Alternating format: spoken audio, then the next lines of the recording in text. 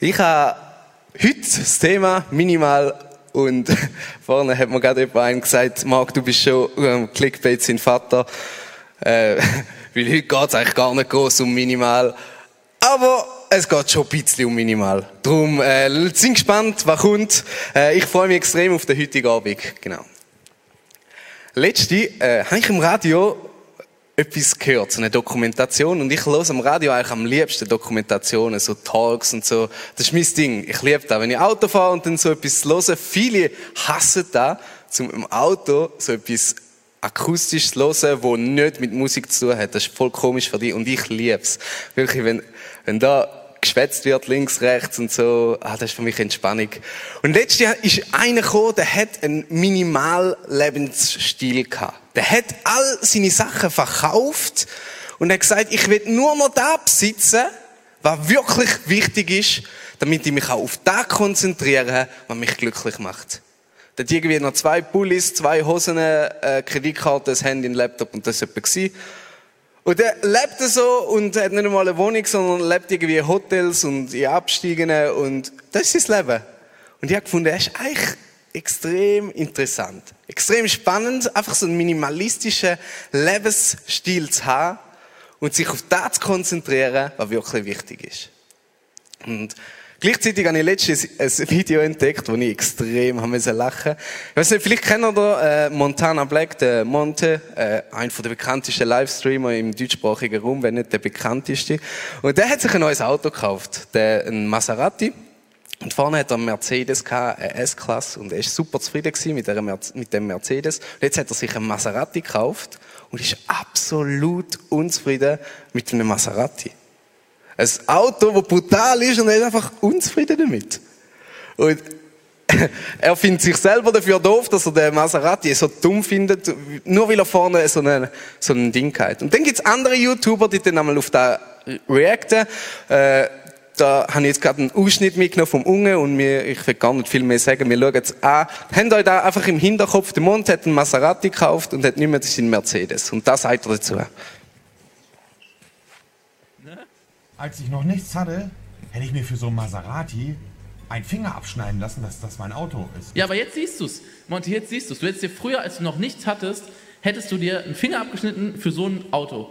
Und jetzt hast du aber gemerkt, jetzt wo du alles haben kannst, merkst du einfach, dass solche Luxusgegenstände einfach ein Scheißwert sind. Und dass so ein Maserati zwar ein Luxusauto ist, aber es bringt dir nichts im Leben.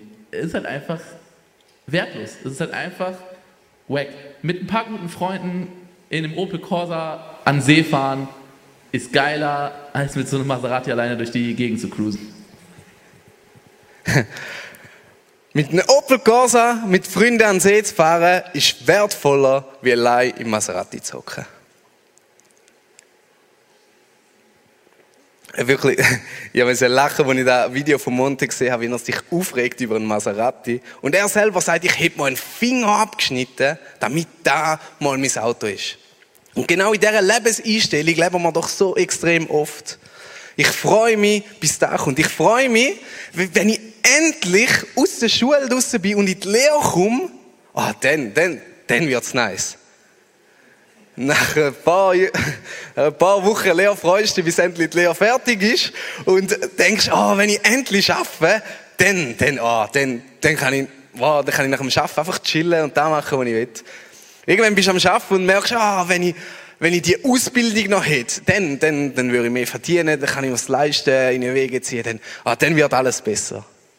Dann ziehst du aus und merkst, ja, ist okay, aber wenn ich dann eine Frau habe und Kinder, dann fängt das Leben an. Und dann hast du Frau und Kinder und dann denkst du, wenn endlich mal die Kinder aufhören zu schreien und ausgezogen sind von die Hai, dann fängt das Leben an. Und dann bist du immer noch am Arbeiten und denkst, aber wenn ich dann pensioniert bin, dann, ja. Und dann irgendwann bist du pensioniert und denkst, wenn ich dann endlich gestorben bin, dann,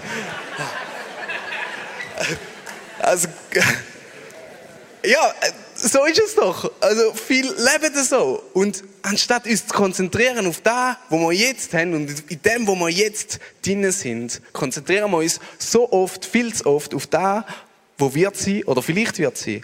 Und planen nur drauf. Und das ist vielleicht nichts Schlechtes. Auf das planen, wo kommt, Aber gleichzeitig vergessen wir, im Da und Jetzt zu leben. Und das zu geniessen, was wir da und jetzt haben. Und ich will euch mitnehmen in eine Geschichte vom Naaman. Der Naaman hat genau so ausgesehen. Er hat Boardshorts angehabt, er hat so ein Boogieboard unter dem Arm gehabt, ist immer oben ohne rumgelaufen, hat schwarze Haare gehabt und ist der Jäger unter den Frauen. Genau, das ist der Naaman. Genau so stelle ich mir ihn vor. Er war Kriegsheld zudem, wenn er nicht gerade irgendwie mit den Boardshorts am Strand am Chillen war, dann ist er Kriegsheld gewesen, hat viele Schlachten gewonnen, darum hat er auch so ein Sixpack und so definierte Brüste. Da ist der Naaman, so stelle ich mir ihn vor. Er hat alles gehabt. Er hat Ansehen gehabt, er hat Reichtum gehabt, er hat Frauen gehabt und er war beim König anerkannt gewesen. Aber er hat ein Problem gehabt. Er hat Aussatz gehabt. Der Naaman war krank, war fast todkrank und er hat das Problem vom Aussatz nicht einfach losgebracht. Er hat zwar gut ausgesehen, war Kriegsheld, hat viele Dienerinnen gehabt, vielleicht auch viele Frauen, aber er war krank. Er hatte eine Dienerin gehabt, die ist von Israel gekommen. Wow, wer hätte es gedacht? Er war selber Syrer, aber er hatte eine Dienerin gehabt, die ist von Israel gekommen. Die hat einmal, offensichtlich ist das so übel gewesen, hat einmal einen Feldzug gemacht, so quer durch Israel und hat irgendwie alle Diener mitgenommen. Auf jeden Fall ist die von Israel gekommen und er hat die wirklich mitgenommen aus einem Feldzug.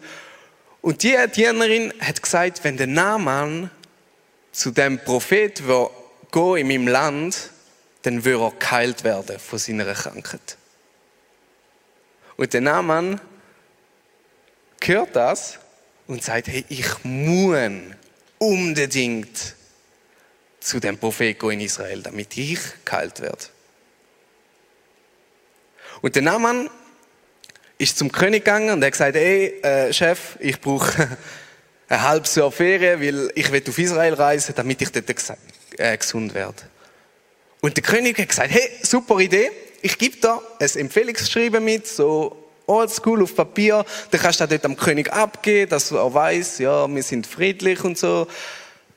Und der Naaman reist mit viel Dienern, mit viel Gepäck, mit Gold, mit Edelstein, mit Gewänder, mit Gewürz, mit viel Reichtum, reist er auf Israel und mit einem Empfehlungsschreiben in der Tasche und geht zum König an und leitet ihm den Empfehlungsschreiben an und sagt, hey, ich will geheilt werden von meiner Krankheit. Und der König von Israel rastet völlig aus. Der spürt sich gar nicht mehr. Er sagt, was läuft mit euch in Syrien eigentlich falsch? Ihr seid das mächtigste Volk. Ihr habt die Fähigkeit, über Tod und Leben zu entscheiden und schickst so einen Diener, der König schickt so einen Diener zu mir, damit ich den Heil machen kann. Dabei sind doch ihr die mit den guten Ärzten. Dabei sind ihr die die Macht haben, um einfach andere Völker auszulöschen. Und er sagt, du bist todkrank, kommst zu mir und hast die Erwartung, dass ich dich heilen tue. Du willst doch nur, der König will doch nur, dass ich dich umbringe, dass er einen Grund hat, zum Krieg anfangen mit unserem Volk. Und er verriest sein Gewand und schickt den Naaman weg, bevor er ihn umbringen kann. Und ich liebe die Situation, weil sie so echt ist. Ich habe einen älteren Bruder und ich liebe meinen älteren Bruder, aber der hat eine Fähigkeit. Ich weiß nicht, ob er sie immer noch hat. Er hat sie sicher früher noch hat er sie gehabt und er hat sie sehr ausgeprägt gehabt. Er hat es geschafft, innerhalb von 5 Sekunden mich absolut auf die Palme zu bringen. Wenn noch ältere Geschwister die haben, dann wisst ihr genau, von was ich rede. Und eine Taktik war wirklich, er hat von mir etwas verlangt, was er eigentlich besser können hätte oder ich gar nicht können haben. Zum Beispiel eine schwere Kiste von links nach rechts zu lupfen, weil sie im Weg war, hätte er können sagen, hey Marc, tu die Kiste weg, die nervt mich, die steht da im Weg, tu die weg. Und ich so, Kollege, ich kann das nicht. Du kannst das, aber du bist 5 Jahre älter, was soll ich die Kiste da weglupfen? Ich mag die gar nicht, aber du... Da. Und genau so hat der König reagiert. Er hat gesagt, Preis, ich kann es nicht, aber du könntest es doch. Vielleicht. Aber offensichtlich nicht, aber ich verreise.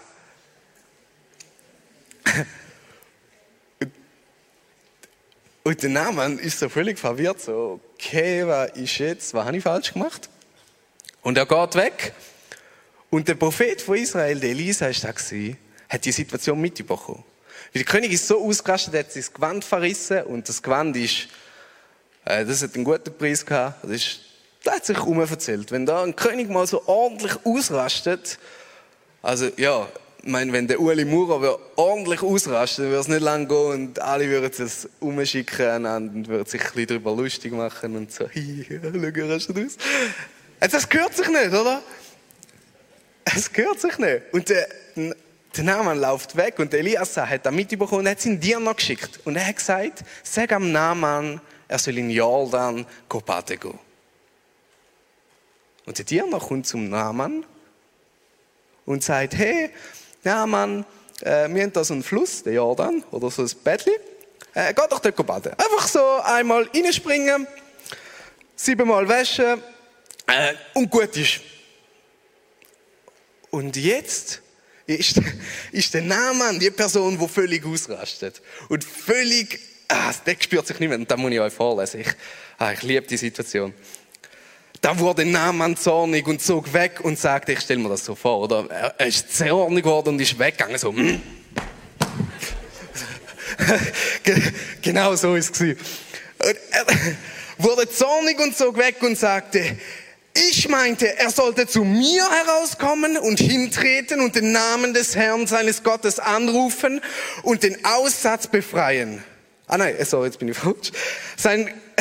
Sein Gott anrufen und mit seiner Hand über die Stelle fahren und den Aussatz befreien. Sind nicht die Flüsse von Abadan und Paupau in Damaskus besser als alle Wässer in Israel, dass ich mich darin wische und rein würde?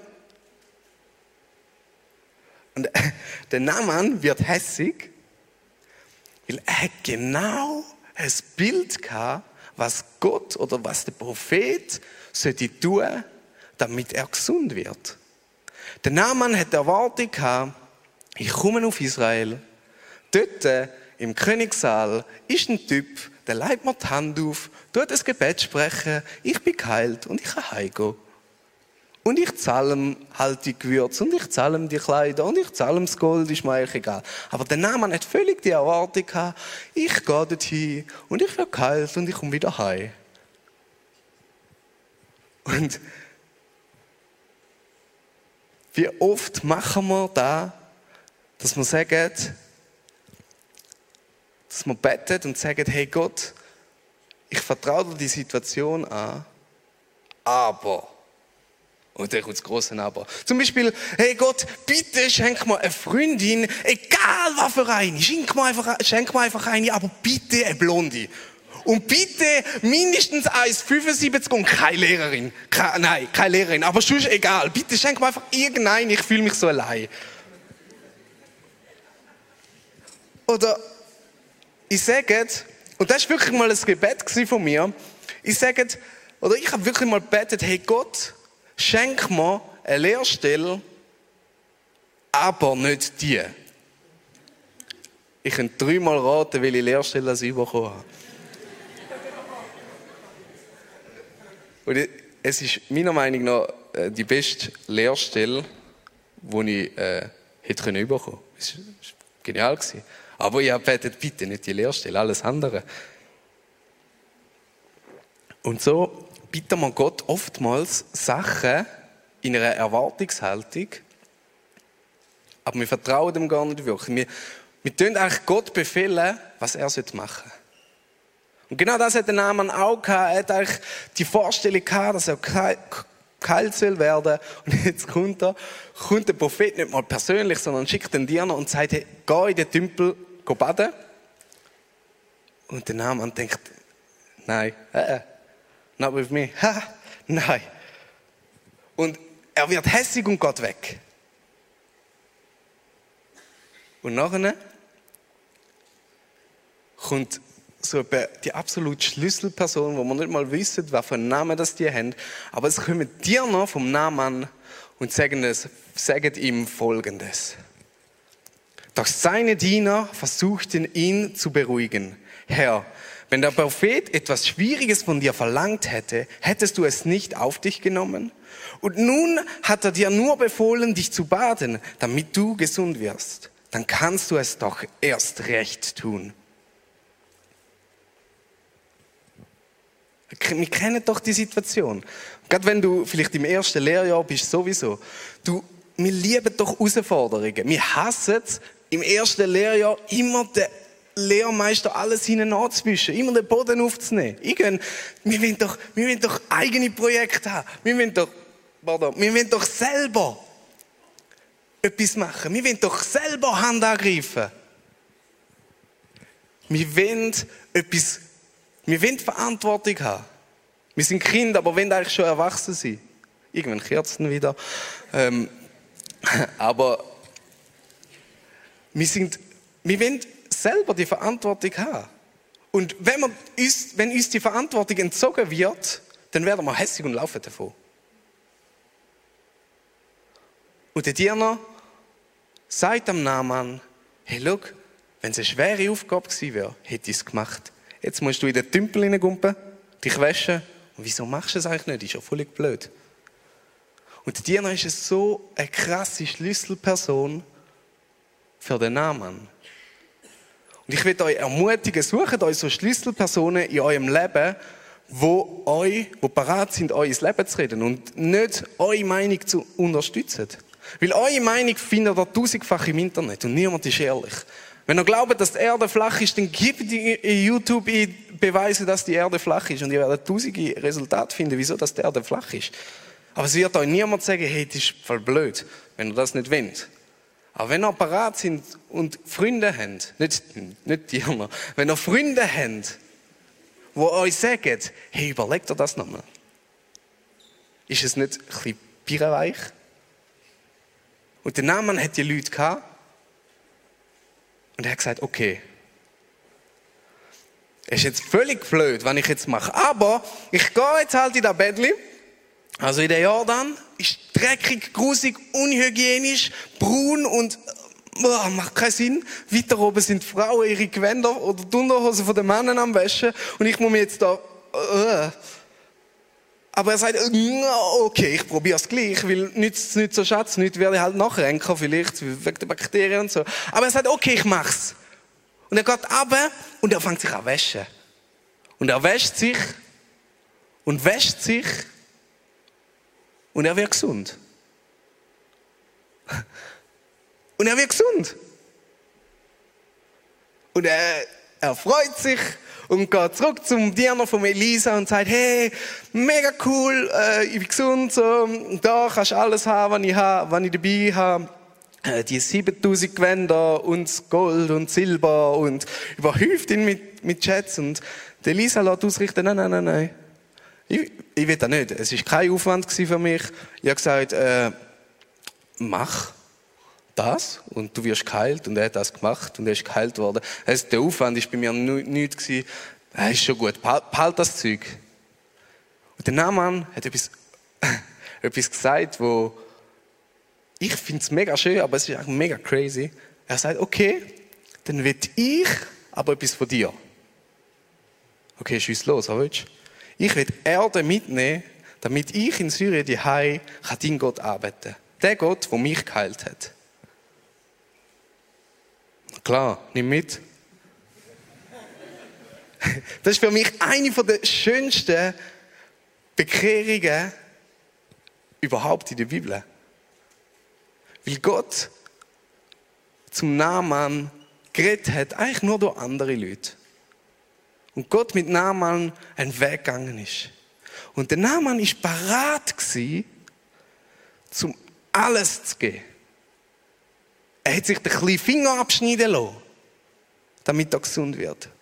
Er war bereit gewesen, aber er war nicht bereit gewesen, das Minimum zu machen. Er war nicht bereit gewesen, etwas Kleines zu machen. Aber er wäre bereit gewesen, fast alles hinzugeben. Bis auf den Jordan baden. Und ich will euch eine Geschichte aus meinem Leben erzählen. Ich habe die schon ein bisschen angetönt in meinem letzten Input. Und zwar hatte ich ja einen Tumor, einen gutartigen, an meinem Skibein. Und das war ein Prozess, der länger gegangen ist. So etwa 2 Monate. Ja, also 2 Monate, bis irgendwie dann das Spital abgeschlossen hat. Und dann musste ich natürlich Physio und so. Und da war eine Zeit, wo ich im Spital war und vor allem auch nachher, wo ich mich gefragt habe, Gott, wo bist du? Wo ich mich gefragt habe, Gott, was soll das? Gott, was macht das für Sinn? Wo ich mich gefragt habe, Gott, gibt es dich überhaupt? Und ich gehört habe, dass ich einen Tumor habe, ich dachte, ja, ich bete einfach 7-mal dafür und dann bin ich geheilt und dann kann ich weitermachen. Und jetzt bin ich in der Lage, dass ich nicht einmal weiss, ob ich die Lehre überhaupt weitermachen kann. Und ich habe mich gefragt, Gott, wo bist du? Und Gott, was machst du? Was soll das? Und vielleicht kennst du die Situation. Ich weiß nicht, wie sie in deinem Leben aussieht. Vielleicht bist du auch krank, so wie der Naaman. Vielleicht sind deine Eltern gerade in der Scheidungsphase oder haben sich gerade geschieden. Vielleicht hast du noch keine Lehrstelle und bist jetzt in der 3. Oberstufe und du hast keinen Plan, was nach dem Sommer auf dich zukommt. Oder du hast eine Lehrstelle und hast keinen Plan, was nach dem Sommer auf dich zukommt. Oder vielleicht hast du vor einer Woche oder 2 Bescheid bekommen, dass du nach dem Sommer ein Niveau tiefer weitermachen musst und für dich bricht die Welt zusammen. Und du fragst, hey Gott, was soll das? Gott, wo bist du? Gott, was ich verstehe es nicht. Ich sehe keinen Ausweg. Wieso sollte ich jetzt in den Tümpel rein? Wieso passiert das mit meinem Leben? Wieso bin ich krank? Wieso müssen sich meine Eltern scheiden? Wieso habe ich keine Lehrstelle? Oder wieso muss ich jetzt abgestuft werden in der Schule? Ich verstehe es nicht. Wieso? Und wir lesen in der Bibel so einen schönen Vers. Im 1. Petrus 5,7 steht: Alle eure Sorgen werft auf ihn, denn er sorgt für euch. Und ich in dieser Situation war, und ich eigentlich in diesem Pool hineingestanden bin, nicht gewusst habe, lehr weiter, nicht weiter. Ich dachte, Gott, ich halte es nicht mehr aus. Ich weiss wirklich nicht, ob es dich noch gibt. Und ich habe ihn angeschaut und gesagt, Gott, wo bist du? Gott, wenn es dich gibt, dann red du zu mir. Und ich habe gesagt, Gott, ich lege dir die Situation an. Aber wenn es dich gibt, dann musst du reden. Und er hat es gemacht. Gott hat zu mir geredet und ich habe gesehen, wie seine Hände um mich waren. Ich habe wirklich das Bild gehabt, wie ich im Spitalbett gelegen bin und seine Hände um mich waren. Und ich habe gesehen, was Gott eigentlich wirklich gemacht hat. Ich bin so froh, dass das hier passiert ist. Weil meine Beziehung zu ihm ist dadurch so viel stärker geworden. Meine Beziehung zu Gott, mein Vertrauen zu ihm, hat gestärkt werden. Und glaubt mir, als ich das Bild gesehen habe, als ich in dem Bett drin war und ich das Bild gesehen habe, dann war nicht einfach alles gut gewesen. Ich habe immer noch Fragen an Gott und ich habe immer noch nicht gewusst, ich bin immer noch nicht wieder rausgekommen, aber es hat einen Prozess starten. Ich durfte verstehen, okay, Gott will mit mir einen Weg gehen. Gott will mit mir den Weg gehen, wo ich ihn kennenlernen persönlich und ihm vertrauen. Und was wäre passiert, wenn der Naaman auf Israel gekommen wäre, in den Königssaal reingeschaltet ist, dort der Elisa gerade zufälligerweise am Chillen war und der Elisa ihm die Hand aufgelegt hat, der Naaman gesund worden wäre und der Naaman wieder abgezogen wäre. Was wäre passiert? Gar nichts. Der Naaman wäre heimgegangen, hätte so weitergemacht wie vorher. Und Gott hat gesagt, Naaman, ich will, dass du dein Vertrauen auf mich setzt. Ich will, dass du mir vertraust. Ich will, dass du mir wirklich zutraust, dass ich heilen kann. Und der Naaman hat sein Vertrauen Gott angegeben. Und er ist geheilt worden. Und er hat Erde von Israel mitgenommen. Und das ist keine Grundlage für einen guten Christ, Erde von Israel die Heim zu haben. Aber die Erde von Israel die Heim als Symbolik, das ist der Gott, der mich geheilt hat. Das ist der Gott, der mich geheilt hat. Bist du bereit, deine Situation Gott hinzulegen und zu sagen, hey Gott, ich kann nicht mehr weiter. Ich weiß nicht mehr, was abgeht. Aber nimm du die Situation, ich vertraue dir und ich stelle keine Forderungen. Nimm du die Situation und zeig du mir deinen Weg, wo du mit mir gehen willst. Durch Tiefs, durch Höchst, überall hin. Und wir sind oftmals in dem Bild vom Naaman, wo parat ist, alles zu tun. Wo parat ist, wirklich, der hat Sachen mitgeschleicht. Gold, ich habe es schon ein paar Mal aufgesagt. Und er war parat, um das zu zahlen. Und wir haben auch immer oft das Gefühl, wir müssen da zahlen. Wir müssen jeden Morgen aufstehen, wir müssen die Bibel lesen, wir müssen auf die Knie und Gott darum bitten, dass jetzt die Situation ändern tut. Und es ändert nichts. Wir haben das Gefühl, wir müssen jeden Sonntag in die Kirche gehen, damit wir ein guter Christ sind. Und es ändert einfach nichts. Wir sind parat, um das Maximum zu gehen, aber nicht parat, zum Ansitzen, zum Gott zu sagen, Gott, ich vertraue dir meine Situation an. Und ich weiß, du meinst es gut mit mir. Ich will euch ermutigen, diesen Schritt zu machen. Und der Naaman ist nicht ausgerastet und er hat gesagt, ich gehe doch nicht in das blöde Bettchen. Mach ich nicht. Er hat nicht es kostet einem etwas, zum Reinsteigen und zu sagen, okay Gott, ich vertraue dir. Wenn ich da rein bin, ich weiss nicht, wann ich das sollte, aber Gott, ich vertraue dir. Es kostet einem etwas. Vielleicht stellst du dich heute Abend stur und sagst, nein, das mache ich nicht. Ich hoffe es nicht. Es kostet dich wirklich nicht viel, zum zu sagen, Gott, ich vertraue dir mein Leben an. Gott, ich vertraue dir meine Situation an. Ich kann es nicht ändern. Ich kann nicht ändern, dass ich gesund werde. Ich kann nicht ändern, dass sich meine Eltern nicht scheiden. Ich kann es nicht ändern, dass ich nach der Sommerferien abgestuft werde. Aber Gott, durch deine Gnade bin ich überzeugt, dass du es gut meinst mit mir.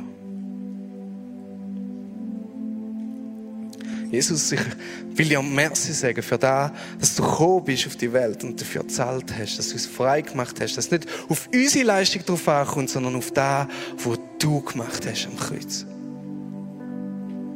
Jesus, du siehst die Situation von jedem Einzelnen in dem Raum.